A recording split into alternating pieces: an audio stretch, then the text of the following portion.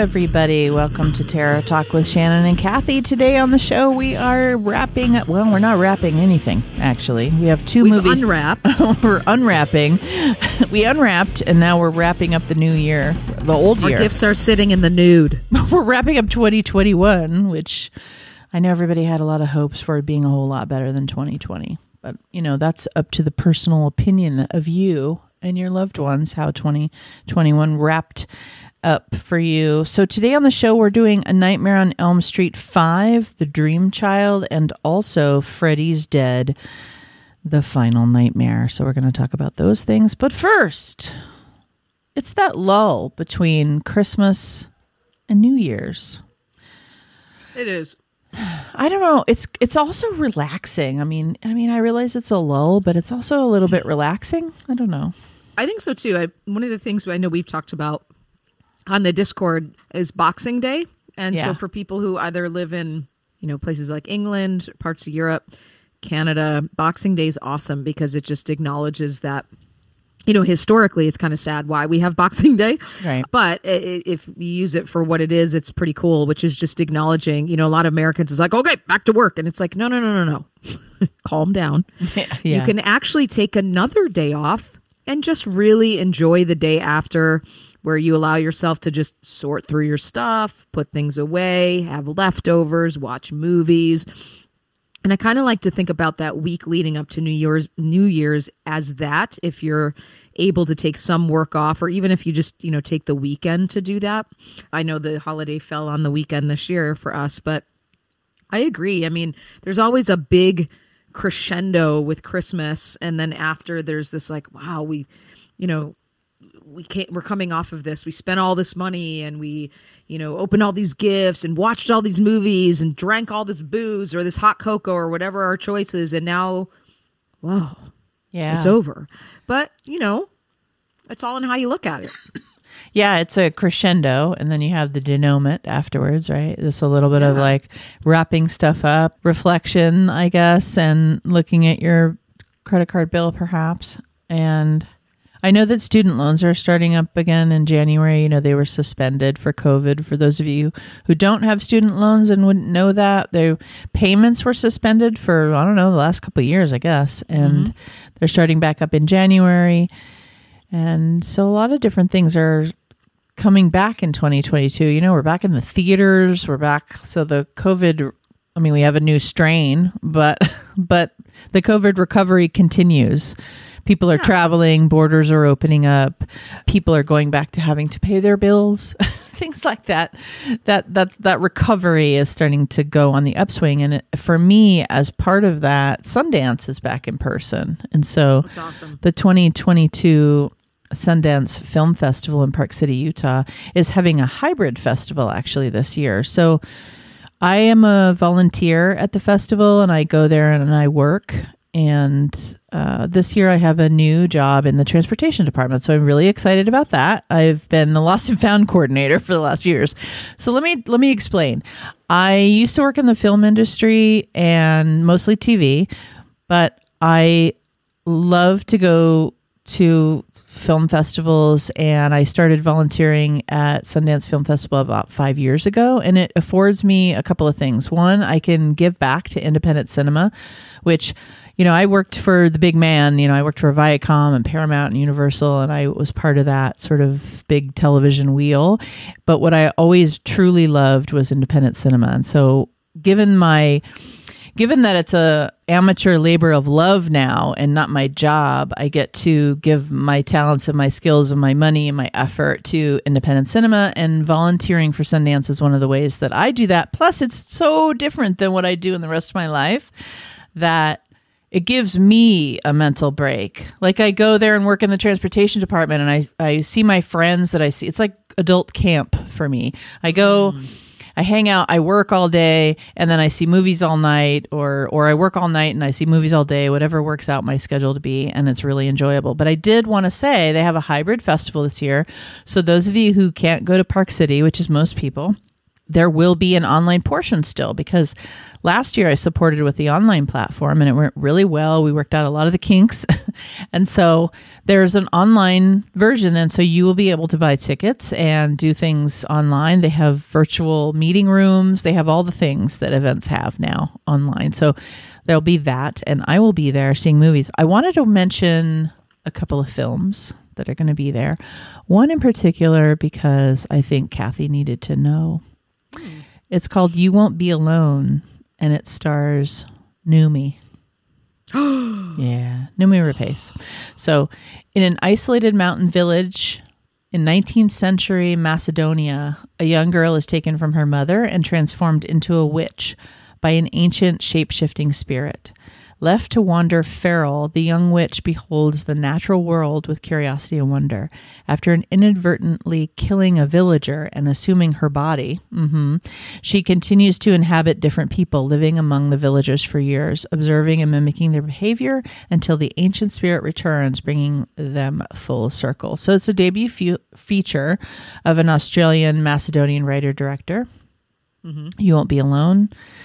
Noomi Rapace, Alice Englert, Carlotta Coda, and Sarah Klemoska in it. So I am excited about that. It's in the World Cinema Dramatic Competition. And one of my hacks for Sundance is that I go to a lot of the World Cinema Dramatic and a lot of the World Cinema documentary movies, because they're not as hard to get into as, the premier American star-driven movies that go to Sundance.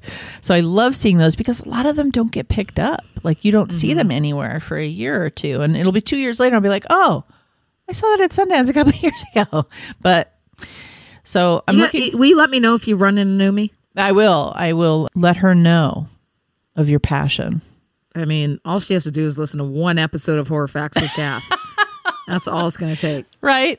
There's some at Sunday. Yeah, for sure. She's going to immediately want your phone number, I think. Oh, instantly. There's a section at Sundance called the Midnight Programming, and it is generally the horror movies. And there's a couple in there that I'm really looking forward to. One is called Hatching.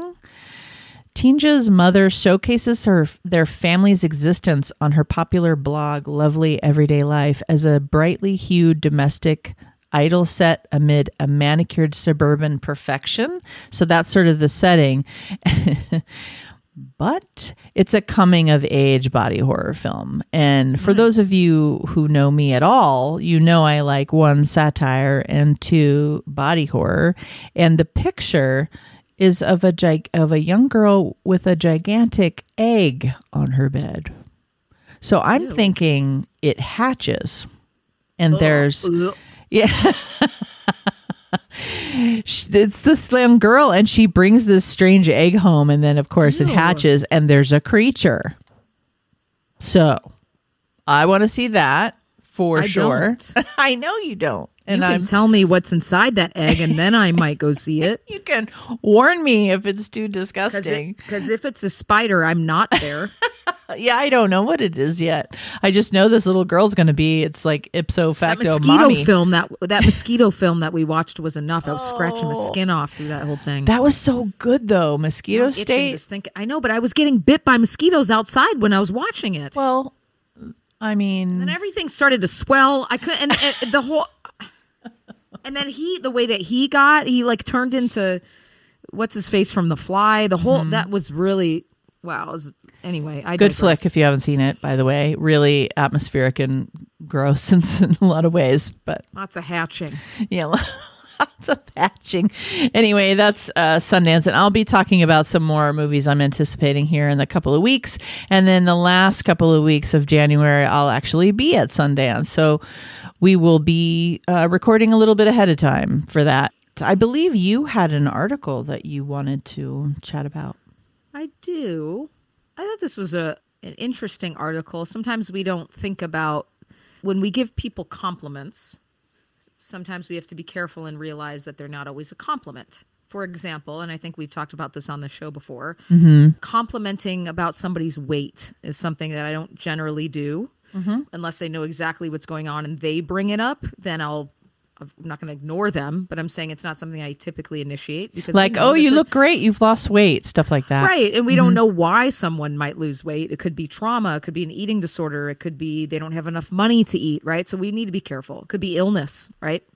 So I found another one that's a little bit similar by Health and Wellness. It came out on November 29th, 2021. So it's pretty recent. It was in USA Today. And the title is You're So Mature for Your Age Isn't Always a Compliment. Sometimes it's from trauma. So I just wanted to put this on people's radar.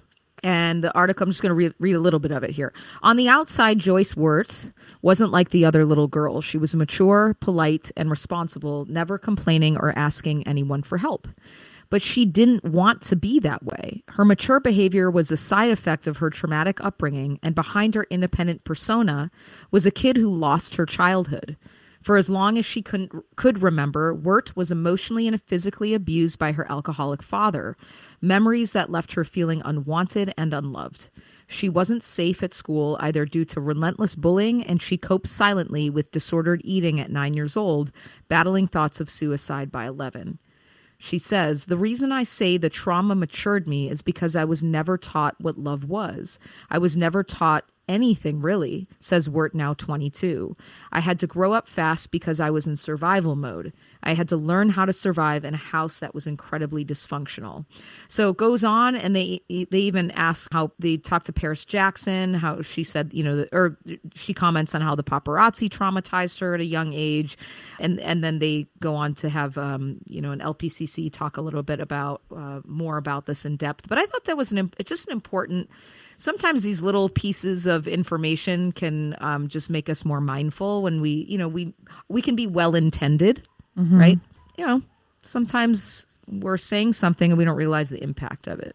Yeah, I think it's a really important topic that you bring up, and it's so much about so many things. Like you can just the senselessness of, it's well-intended in the sense that people will say, well, I was just trying to make conversation, stuff like that.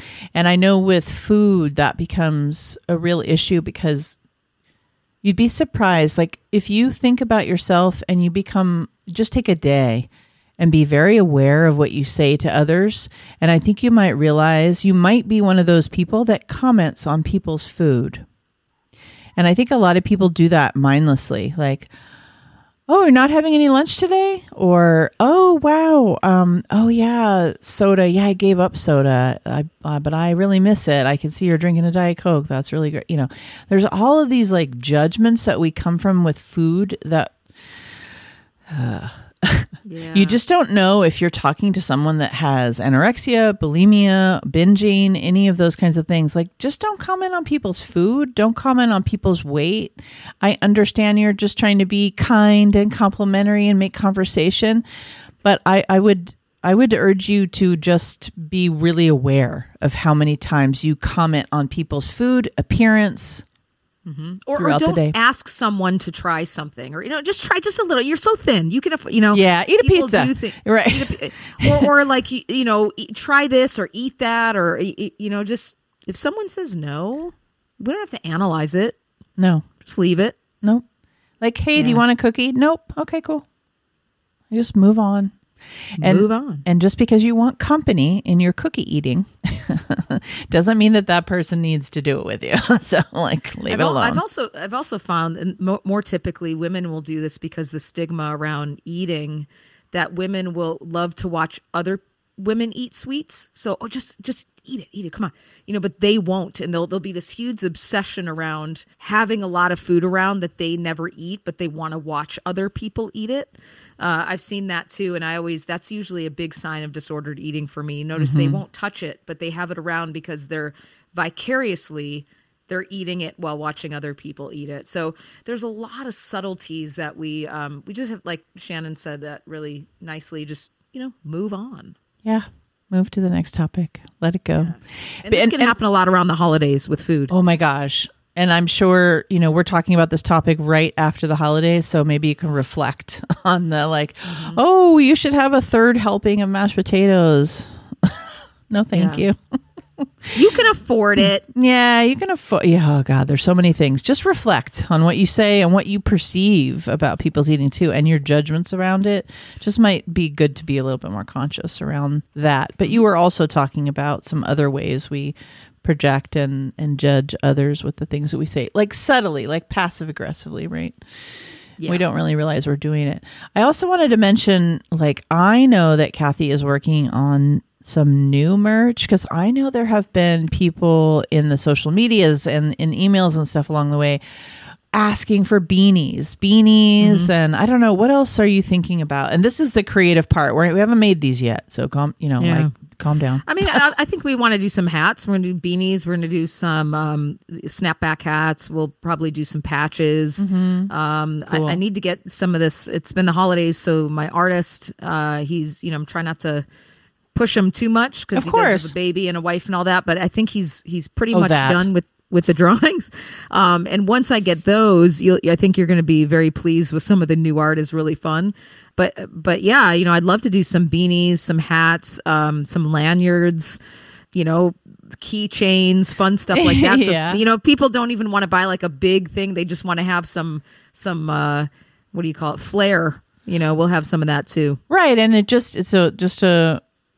it's a way just to support us in a small way, and a very appreciated way, because also it's you're repping for us, and we just really appreciate that. And the merch we've had so far is going really well.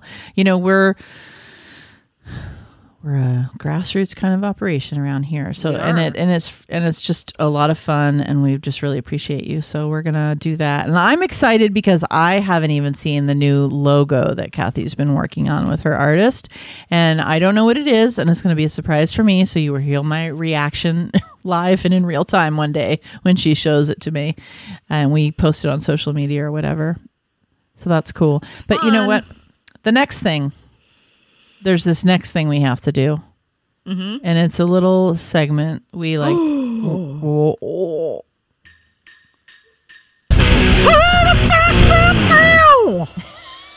She went high.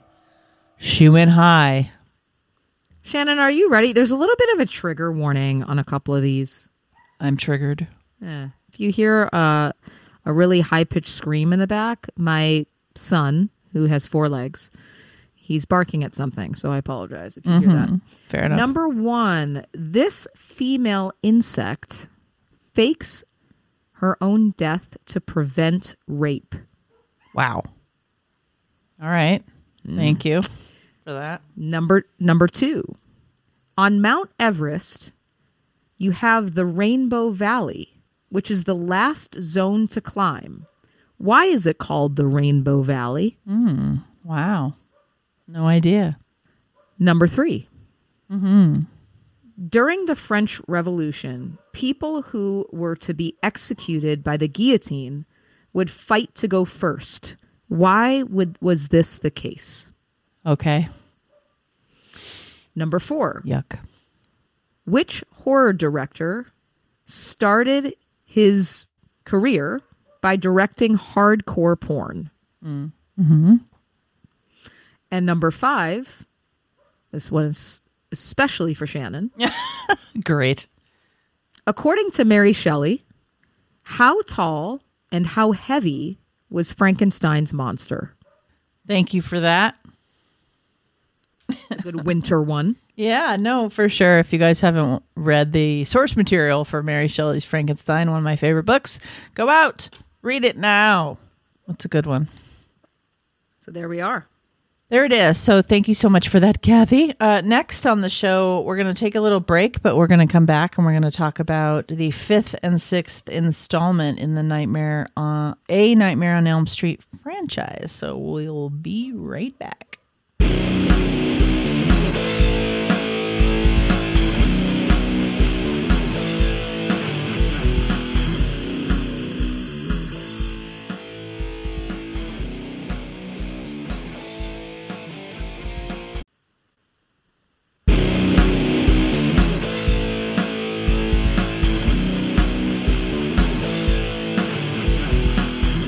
Hey, everybody. Nightmare on Elm Street continues. We have this one, and then we have one more episode with 7, 8, and 9 in it, basically, which is like these first 6 kind of really are a series. And then get some fakakta afterwards, which we will talk about in its own episode. So today on the show, we are talking... Whoops, hello. You have some music. We're going to talk about A Nightmare on Elm Street, The Dream Child first, I guess. Number 5. You know, I kept thinking, this shit is still gross. Yeah, this one actually, I thought there was something great practical effects in this one. You bet.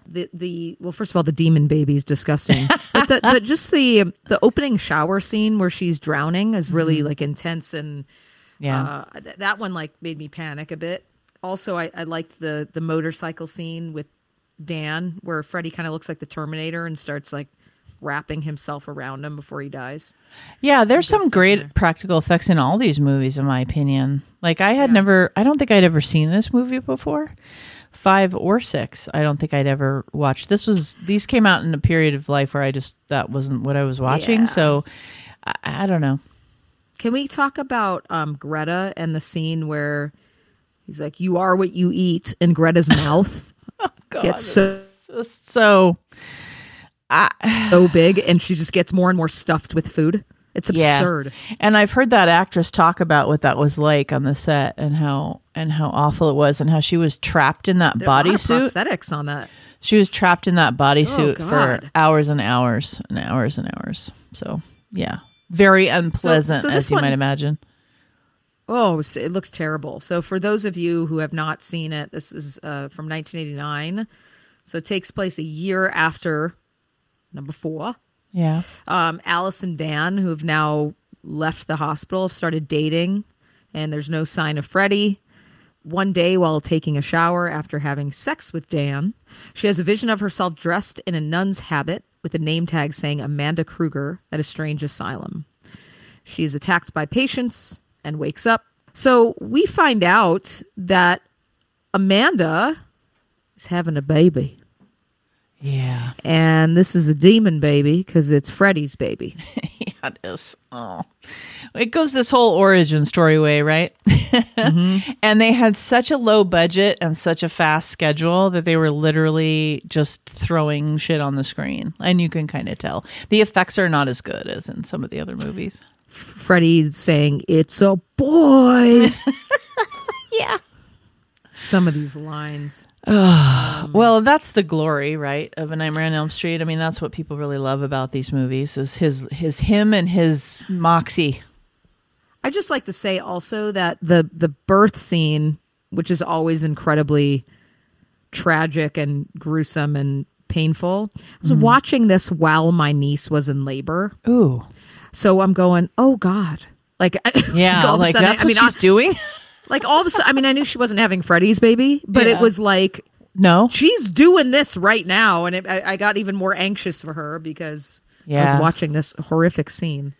Yeah, I mean, there were some actual... This is one of the... 5 is like a movie where they decided to actually try to make him scary again. You know, that he had gotten real campy and was on MTV and doing the whole thing.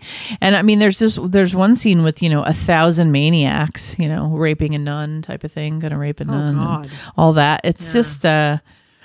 There's a shower drowning that's like a fear, I think, of for a lot of people. Like you can't get out the door and the thing's filling with water and so you drown. There's creepy creatures and the birth dreams and it's just, but you do get a lot of the, you get some backstory, I guess. You get more, get to know Freddy more. And it was intended to be scarier. I think the effects, unfortunately, they just didn't have the budget to have the practical, like Freddy's effects, meaning his like face and everything, just wasn't as good as the previous movies. Yeah, it kind of looked like a mask, didn't it? Yeah, looked like they just threw a mask on him. Yeah, it was not the same effects guy, is my understanding, and like I said, budget, schedule, they were on a time crunch, so things had to go faster and be cheaper, and we know what happens with that. So that's right. Freddy's Dead: The Final Nightmare. Lots of influences from like Twin Peaks and stuff. And they had I guess they had a bunch of John Waters' crew on that movie, and you can kind of tell. Oh, interesting. Yeah, you can kind of tell. this is where we get to know. Well, first of all, a very young Breckin Meyer is in this. Yeah. And Roseanne. I is know, in it. Roseanne and Tom. And, they were in it because they were just fans of the movie. And that's they got put in the movie. They were just fans. I did like in this one, though, that they go through the lineage a bit and you learn about who he was before he becomes this. Uh-huh. And his daughter is in this, and his how whole childhood story, all of that. Mm-hmm. I guess Alice Cooper is Freddie's father. He is. Yeah, that's pretty cool. He's in this movie, yeah. He's I mean, I feel like I didn't recognize him because he didn't have all his makeup on, but and he had a hat on, like his hair was all tucked up in it. But yeah, that was Alice Cooper. I kept getting creeped out when I heard him say Catherine. He said that it was getting creeped out. I'm like, stop. Yeah. I mean, I like the origin story. I like the whole idea that, being a son of 100 maniacs and, 1,000 maniacs raped a nun and Freddie was born and all of that. What about the Q-tip kill? Oh, Jesus. Right through the dome. Right through the dome. That whole ear sequence is really gross. His head exploding and stuff. But there's a lot of inventive things in this movie as far as the time period, because you can really, like I was saying, you can really see the Twin Peaks influence, is sort of that like offbeat humor and the John Waters influence for some of the things, a lot of the crew. And then, I don't know, the CGI was new. Like movies just didn't really have CGI in them, and so we see it now, like the little flying demon heads and stuff at the end. We see it now, and obviously it's 1989 or whatever. It looks bad, but that was new for them. It was, and so they were kind of cutting edge with the technology there, trying to do something new. I want to mention there's one thing where I just laughed out loud, and I'm not sure I was supposed to. I don't know. I mean, a lot of this is funny, but I just wasn't sure I was supposed to laugh. There's one point at which one of the women is fighting him off. I think it's what ends up being his actual daughter, and he's on top of her or something, and she bites his nose. Oh, I don't know if I remember. And he's like really upset and jumps off of her. I'm like, really? That's all it takes? All you got to do is bite Freddie's nose really hard, and he's like, ouch, and runs away. Like, okay. I mean, he doesn't exactly run away. They keep fighting, obviously, but that gets him off of her. It's like, we're biting noses. I don't know. What do you think? Too many people survive this movie? Well, I think there were too many people in it. Fair. The cast was massive, and I do feel that it was really more about cameos and billings and all of that than it was about, Freddie's now incredibly famous. Like we talked about, he was on MTV. We have a lot of fans in the movie of his, fans in real life. So I feel like this was almost like, let's just, I don't know, throw this together as a way of like celebrating the last 5 films and make it whatever we want. So I do feel like there was there are too many characters, because the actual storyline that's about the daughter and his lineage and the backstory, I liked all that a lot. But then there were like all these random characters that I was like, wait a minute, why is he in this? And what is it? So I found myself feeling that way. But yeah, a lot of people survived. And I think that maybe it's because they thought this was going to be the last film. Really thought it was going to be the last film. So they're like, let's make him the one who's gets destroyed and other people get to live. I don't know. But, I've seen interviews with the filmmaker and stuff, and they thought it was over. Yeah, they thought. And the next films are like remakes, reincarnations, a new nightmare type of thing. I mean, I don't know. I haven't watched them yet. I mean, I obviously watched Freddy versus Jason, but the other two I haven't seen. Yeah. I saw New Nightmare in the theater when it came out, but I haven't seen it. I don't know if I've seen it since, but I did like it. And one of the reasons is we have Heather Langenkamp back and we have Robert Englund, and they're essentially playing themselves in the movie because it's supposed to take place outside of the film, which is why we get these guys back. So it's a portal to the real world. That sounds inventive. I'm going to enjoy that. Yeah, I thought it was, and it had some really good creep factors in it. I thought the special effects were good for its time. It was 1994, so I'm going to enjoy watching it again.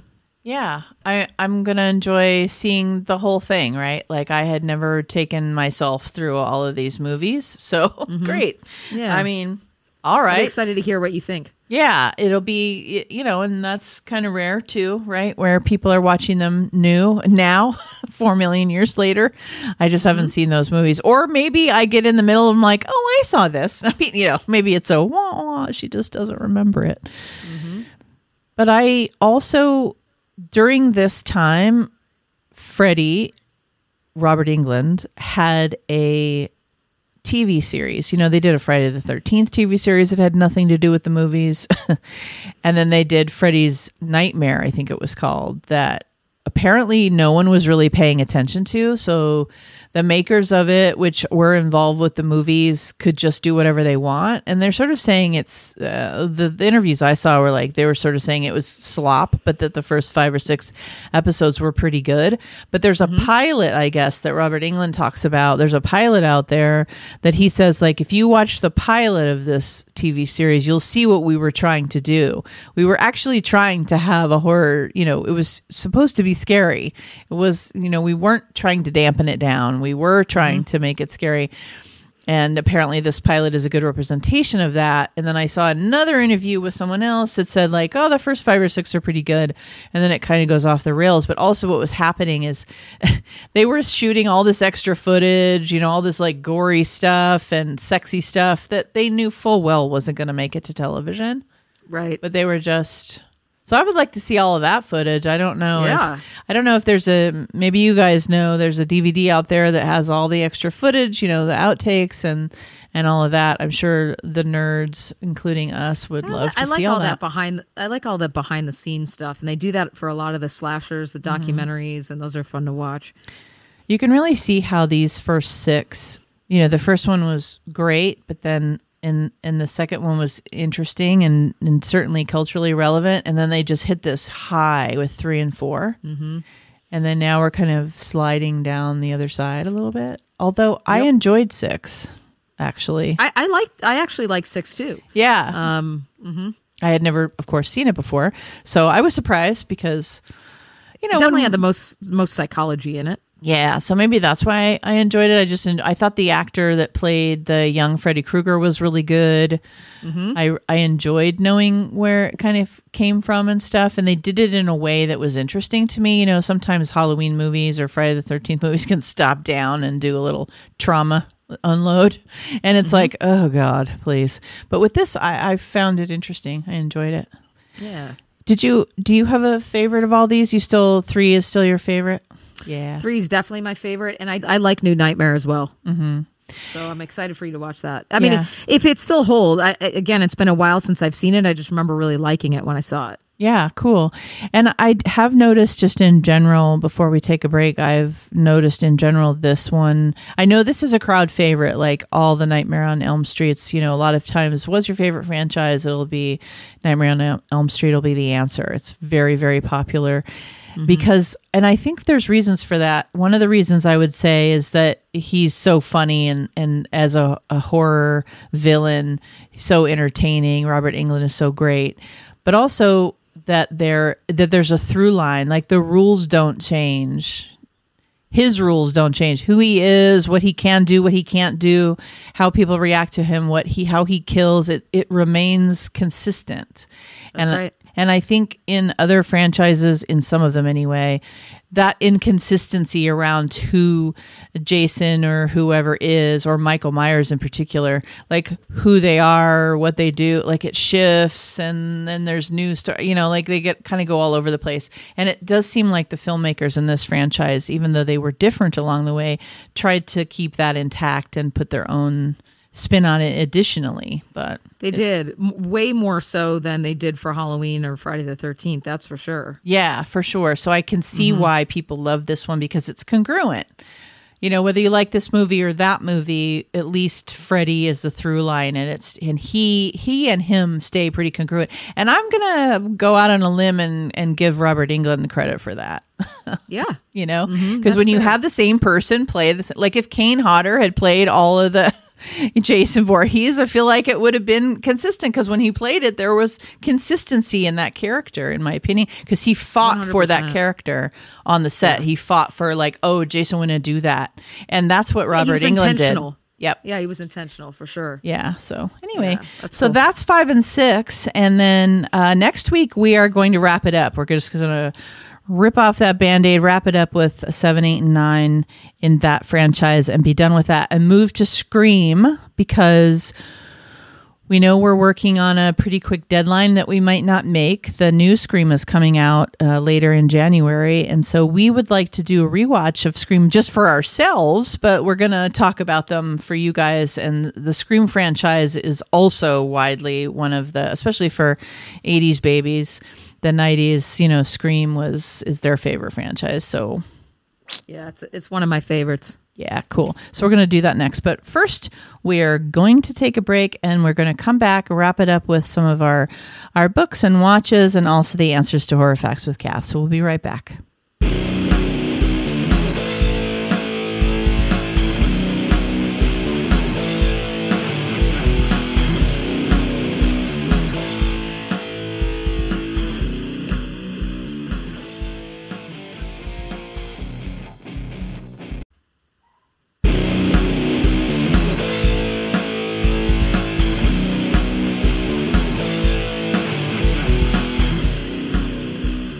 The little doggies barking in the background for Kathy.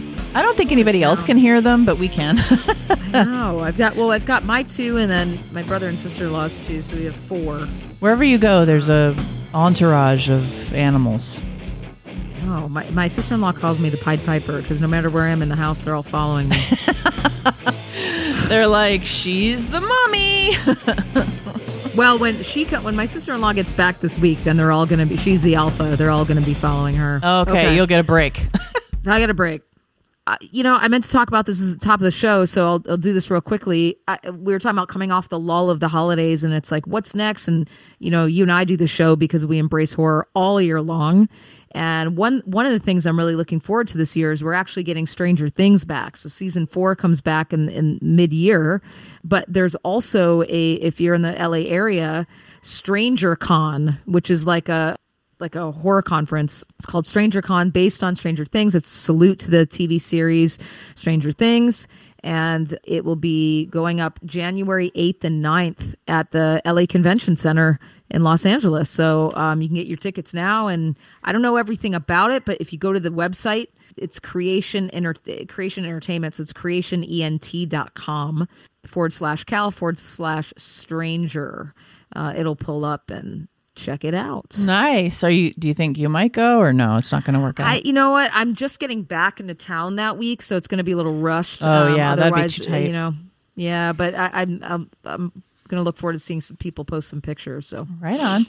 I wanted to give the next chapter installment of The Haunted Vagina for everyone. Yes. So for those of you who have not been listening, there's a book, and it is called The Haunted Vagina. It's by Carlton Mellick III. It's a quickie. It's like a novella. It's only 90-some pages long, and I recommend you give Carlton your money because he's got all kinds of wacky little books. He wrote a book called Ape Shit as well. So I'm looking forward to checking that out. So for the next chapter installment of this book, I just want to mention to you, Kathy, that our fearless hero, he ends up, they hatch a plan. So this girl with the haunted vagina and her boyfriend, who is our narrator of this book, they hatch a plan. And that plan includes that he is going to crawl up inside of her to check things out. Oh, of course he is. Yeah. He needed an excuse for that. Yeah, but literally. So whole body going in. Just crawling up. I guess she has a lot of room after the skeleton came out. Yeah, that's what I'm saying. They figure out, okay, so there's a hauntedness. So if you're gonna go into the haunted house, someone's got to agree to go into the haunted house to figure out what's going on. And so this just happens to be a haunted vagina. So he is our Indiana Jones, going up into the vagina. So they hatch a plan, and she lays back on the bed and pulls everything apart, and they stretch her out, and it's a gateway. So he uses it as such. So he tries to get up in there. And of course, it needs to be wet for this to be successful. Okay. So there's sexual parts to this. Of course, you can't have vagina in the title of your book and not have this be sexual. So sometimes, she starts to get drier and he can't get, a shoulder in or whatever. And so Kathy's just shaking her head at me. And so they get it a little bit wetter as we do and sort that out. But I do want to say that at one point, his hair is hurting her inside so much. The hair is scratching her inside of her canal that he pulls back out. So he got like his shoulders in and everything. Then he pulls back out and she shaves his head. Oh my God. It's like she's like putting a baby back in there. Yes. Shaves his head. I mean, this is uproariously funny to me. Like when I'm reading it, I'm laughing out loud. At one point, he tries to get out. Like he's almost all the way in and he's like, I can't do this anymore. Like I got to get out of here. I'm getting claustrophobic or whatever. Because he thinks the canal isn't going to... he's the uncomfortable one? Yeah, she's the one driving this bus, I tell you. She's the one that's like, you got to get up in there and figure out what's going on. So she's definitely driving the plot bus. Yeah, he almost gives up because it seems like the canal's going to go on and on forever and he's never going to hit the part where he can like get all the way in and stand up or whatever. And so like AKA the uterus? Correct. Like okay. Correct. And so he starts to think that it's not going to happen. Like he's nervous as you would be if you were crawling up a vagina as a grown man. And so he starts to try to come out. And what she does is she's like, no, don't. You're almost in, whatever. And she pushes him over and squats on top of him and pushes him up in there. If you can imagine. Oh my God. So he's like 75% of the way in. He wants to give up. He starts to pull out. She's like, no fucking way. So she tips over and she squats so he can't go anywhere. And she sits down on him. And he pops into her vagina. And that's the end of the chapter. Well, this is sure getting exciting. My favorite part of this is Kathy is so excited when we have one of these installments. But then when I actually talk about whatever happened in the chapter, her face is just like, what? I mean, because I really try to go there visually with you, right? Because I'm picturing this grown-ass man crawling back into the uterus, which we could really analyze that. Yes. And the fact that she even had to shave his head like a newborn baby and he's fighting to go in or he's fighting to come out. I mean, again, I go back to my niece the other day and I even said this poor baby doesn't want to come out because who wants to come out in this world? And birth is traumatic, right? It's a traumatic experience. So this whole thing we could really unpack this on its own show. And we just might at the very end. Okay. I'm definitely gonna, you keep making your notes, you keep having your reactions, which are priceless, and I wouldn't have it any other way. And I will keep taking a hit for reading this book, and we will get all the way through this, and then I will show you a picture of Carlton, and we will talk about this book as a whole.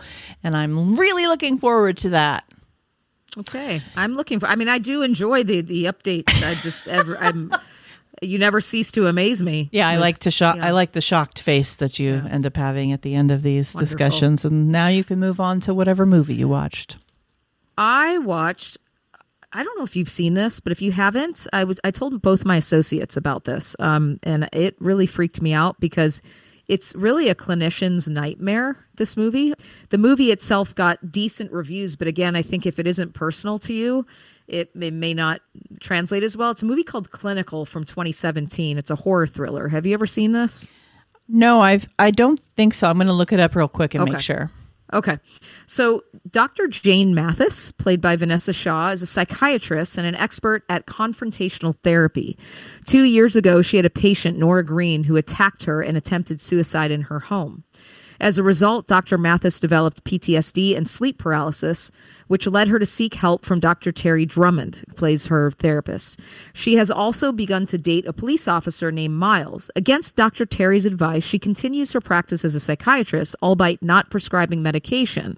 She reluctantly agrees to see a new patient, Alex, whose face was disfigured from a car accident. One night, he is seen sleepwalking inside her house, prompting Jane to call the police. Alex persuades her to continue their sessions, appealing to her expertise and understanding. So it's really loaded already a standalone movie as a horror thriller. It's good, but if you're a clinician, it also expands into our fear around when we become enmeshed with our clients, when we have traumas that we end up carrying into sessions with clients where we might have a lot of, I don't know, shared experiences, so that can really pull us into that enmeshment. When we are not being aware enough and we're not allowing boundaries to be in place, and the list goes on. And Vanessa Shaw does a really good job, because a lot of times they make these therapists really weak. And, maybe it helped that they made her a psychiatrist and not a therapist. But, usually if it's a psychiatrist or psychologist, they try to do a little bit better. And I think that's just the bias of, oh, it's a doctor, so we're going to make them. But even with that, sometimes they write them poorly. And so I felt like they made her vulnerable enough, and she played it vulnerable enough. But she wasn't vulnerable because she was stupid or she was naive. She was vulnerable because her trauma was her blind spot. Because as a psychiatrist, she actually had a lot of boundaries around medication. She was trying to profit from the experience of her past. But this story continues to unfold. And when you think it's scary enough, here comes the second layer, and you go, well, goddamn, I knew something was up, right? Yeah. And I just recommend it for people in the industry, because it is really a cautionary tale to how safe and private and how many boundaries we have to not allow something like this to happen. Although it's a little bit over the top because it's Hollywood, I will say that the chances of this would be slim, but what happens in this movie could happen. So, it's not like this supernatural thing where you're like, oh, okay, this could happen if, especially those of us who have worked in forensic settings. So, it's a good one. Yeah, it's not like it's the norm or that it happens all the time, No. but it's realistic in the sense that in extreme circumstances it could absolutely happen. And it sounds like with certain blunders clinically on the clinician's part, right? Like you make certain choices along the way, and those choices have repercussions. So, and it's exactly why we have privacy and boundaries, and why we don't self-disclose everything. It keeps us, she even says, I love this line in the movie, she says, I have to remain at a certain distance in order for me to really help you. And so I thought it was good. Okay, cool. I will put it on my list. I did look it up and I have not seen it, so okay, I'm looking forward to that. I watched a movie called 13 Eerie, which is from 2013. It's a sci-fi horror. It's around 90 minutes long. And I was really surprised. Like, I had never heard of it. And it was one of those, like, I'm just going to click play kind of things on it. And it ended up being very enjoyable to me. So there's gross out, there's body horror. It's 6 forensics undergraduates, so not psychological forensics, but body forensics, like anthropology, probably. There you go. 6 forensics undergraduates stay on a remote island to win an esteemed trainee position with the FBI. But no one knows that the site was used as an illegal biological testing ground, and now horrifying creatures lurk in the shadows. So basically, these 6 undergraduates go to this remote island. They're trying to get a position with the FBI. This is like the test. But what they don't know, back in the day, it was used as an illegal biological testing ground, and that has created these creatures. One of the challenge items for our movie challenge watches for December in the Discord, one of the categories that I chose was science gone wrong. And so I used this one for that. And I honestly didn't even know that this was I literally just pushed play on something and I actually really enjoyed it. It doesn't have the greatest like Rotten Tomatoes reviews or whatever, but like, I don't care. I don't understand that. Yeah, exactly. Because it's pretty solid. So, and it's gross. And I like the creatures. I mean, that's really all a creature thing has to do is you have to have good creatures and people have to be killed. and scared. And all of those things happen. So I really enjoyed that. Awesome. That And I sounds really recommend good, it. actually. Yeah, I think you might like it. The other one I watched was a really fun one called 10 Minutes to Midnight. Came out this year. I watched it on Prime with Caroline Williams, who is, flippin' legend, right? She was in Hatchet. She was in Texas Chainsaw Massacre 2.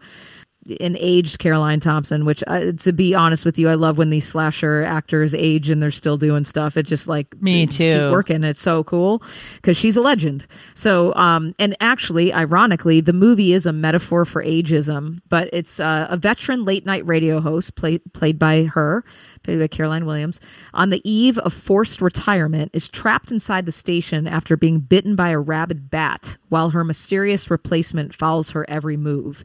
It is a blood fest, and they want to get rid of her. There's a lot of age. Oh, you were so great on, and she finds out that the woman who's replacing her is now banging the producer, and she's like, oh, I see what this is all about. And she comes in and she's got this gaping, like, vampire bat bite on her neck, and they're like, do you want to get that checked out? And she's like, no, just let me record my show, I'm fine, And then she starts to transform and just a bloodbath ensues. And I won't tell you any more because it's a slasher, it's not that deep, so any more that I give you, I'm going to give away the whole movie. It's a lot of fun if you like, blood and gore and classic horror actors. Yeah, awesome. I have seen that one, and I thought it was a lot of fun too.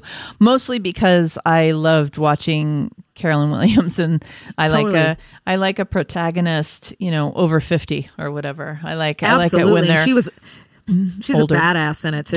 She was a badass. It was a lot of fun, and I definitely liked the biting aspect of it. I mean, there were ridiculous parts, of course, but the whole thing's pretty ridiculous. Yeah, yeah, it's not deep at all. But the bloodbath part of it, I thought was really fun, and she was really fun to watch her.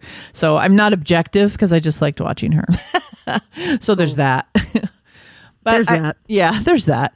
I also actually watched a true crime thingamabob here. It's called The Slow Hustle. It came out in 2021.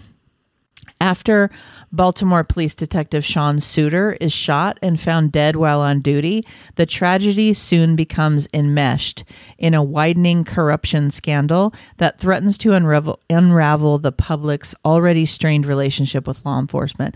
So this is about the Baltimore Police Department, and for most Americans, if you follow crime news at all, true crime, police actions, etc., you understand that the Baltimore Police Department has had its struggles.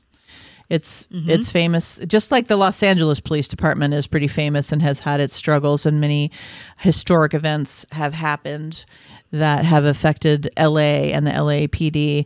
Baltimore is the same way. And so this was about this man's shooting and the drama that ensued and the different elements that happened. And I will say that this is a good one because it's 80 minutes. I mean, it's 90 minutes long. It's not a series. Yeah, I may have misspoken and said it was a series, but it's not. It's 90 minutes long. It's a movie. It's on HBO Max. I thought it was interesting because it does take you on a journey. These true crime documentaries where there's no, I hate to say it, but they have to play a little bit like a drama, right? They have to cut them and they have to tell the story like a drama, and you have to have twists and turns, and you have to have reveals and things you didn't expect and perspectives that are different from one another. And this one has all of that. So for a 90-minute series, they didn't elongate it into a 6-hour mini series like they're doing with all of these things. Thank goodness gracious, because that's where I think they get into trouble right now, is they're making them all into 4-part series, and there's just not enough story there. Exactly. So this one's pretty good. It's called The Slow Hustle. It's on HBO Max 2021. So I wanted to mention that. Nice. I also watched Kill Chain from 2019, which is a Nick Cage. Oh, God. I had to. It's Nick Cage. A hotel room shootout between two assassins. He's an assassin. Kicks off a long night where bodies fall like dominoes as we follow a chain of crooked cops, gangsters, hitmen, a femme fatale, and an ex-mercenary through a relay of murder, betrayal, revenge, and redemption. Yikes. Well, that sounds like a whole lot of shit. I will say, if you like Nick Cage, of course it's entertaining, but this is definitely on the side of...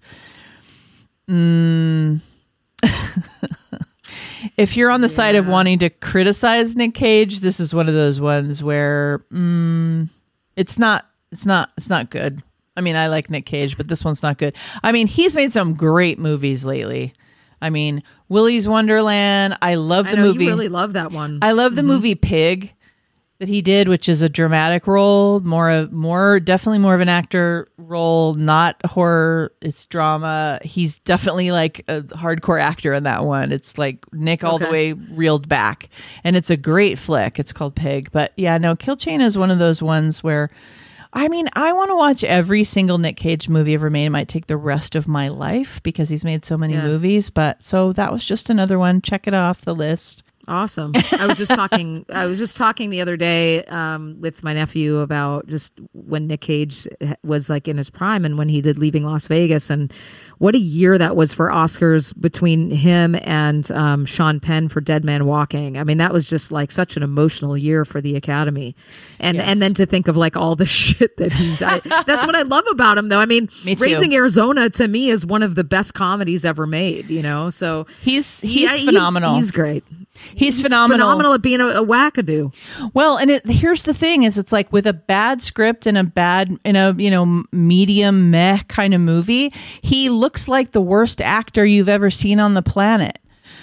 Because he's odd and he does these odd, crazy things, and there's definitely moments in this movie where he does the odd, crazy things, and you go, Nick Cage, oh god, But within context, when he's doing a serious role or he's doing a balls out funny role, he nails it. So he's really all over the place. But I also like the fact that he likes to work. He just likes to work. He does. And he's a horror icon now. So gotta love it. Anyway, so the last thing we have to do here on the show is the answers to horror facts with Kath. Please. I have them right here for you. I can give them to you if you want them. Okay. All right. Number one. If you must. I feel like that's really why people stayed the whole show. Oh, for sure. Is for you. If you're still here, or you fast forward to this part, let's be real. The number one, this female insect fakes their own death to prevent rape. Well, I think I know this one. So, I mean, I could totally be wrong, but I think I actually know this one. I think it's the dragonfly. You are correct. Oh, okay, good. I kind of knew that. Wow. There was Can we rephrase that as what is the dragonfly? Oh, do we have new rules? We might want to do the whole Jeopardy. What is the dragonfly? Yeah. Number two. On Mount Everest, you have the Rainbow Valley, which is the last zone to climb. Why is it called the Rainbow Valley? I don't know. It's pretty sad, actually. It's named after the colorful jackets of dead climbers who are frozen in time against the harsh snow. Oh. Yeah, so just to give a little bit more to this. So when you climb that last little bit, which is not a little, it's like 10,000 feet. So I did Kilimanjaro. Everest is another 10,000, which in a day is really not a lot, but at that altitude it is. Oh my gosh, it probably seems like forever. At that altitude, absolutely. I mean, even not at that altitude, it can take you a whole day to do 10,000. But at that altitude, it's really crazy. And you have only like a minute or something to be at that top. Otherwise, your body starts to shut down because of the people who start to climb at that point have to have oxygen on. And so that last little bit, that's usually where you see people kind of holding the rope behind each other. That is what can happen there. When I did Kili, and the Kili's like 19,005 or something around that, 1908. That was really flipping high, and thankfully I did not need oxygen. But if I would have gone any higher, absolutely. So I just can't imagine going another 10,000. That's just or 11,000. That's insane. It's a lot. That's that. Number three, during the French Revolution, people who were to be executed by the guillotine would fight to go first. Why was this the case? So I actually don't know, but I'm just like reasoning it in my mind. Yeah, you kind of can. Yeah, I mean, like if I put myself in that position, I'm thinking like if I put my head in, I'm the last person of the day and there's 10 heads and blood and guts and smell, and I'm looking down at that as the last thing I see, like I'm not going to enjoy that. There could be an element of that, but to add even more, it's because the blade would dull after multiple uses and it wouldn't cut the head clean off. Oh, so Jesus. sometimes people would have to pull it back up. Okay, no. And then, yeah, okay, right? no. That's why I said trigger warning on these. Yeah, no, I know. I hear you. Number 4, which horror director started by directing hardcore porn? Well, the only one I could think, I mean, there's probably many, I'm guessing, but the Think only about his early stuff. but the only one I can think of is Wes Craven. Yep. I mean, Okay. Last House on the Left was pretty much called a soft porn, torture porn, right? I'm guessing there's more than one though, because of course, softcore or hardcore porn is somewhere where like directors can get hired pretty easily when you don't have any credits. So And coming out of the 70s, yeah, right. right? And there's money. And There's probably money. And there's money. Yeah. And actually, one of the guys that was in Last House on the Left was in hardcore porn, and he actually was ashamed of doing Last House on the Left. He couldn't even watch it because it was so tormenting. Yeah. Number 5. According to Mary Shelley, how tall and heavy was Frankenstein's monster? Heavy, I don't remember, but I think he's 8 feet tall. He is 8 feet tall at 300 pounds. Okay, well that's Which is appropriate. pretty skinny for, dude. Yeah, I was going to say that's appropriate for 8 feet tall, but also not that much. You know, No, he like looks heavier than that because yeah. I mean, if you think about somebody who's 6'5" can weigh 275 and look like proportioned, you know, so. Yep. All right. There it is. Well, thank you so much, Miss Kathy.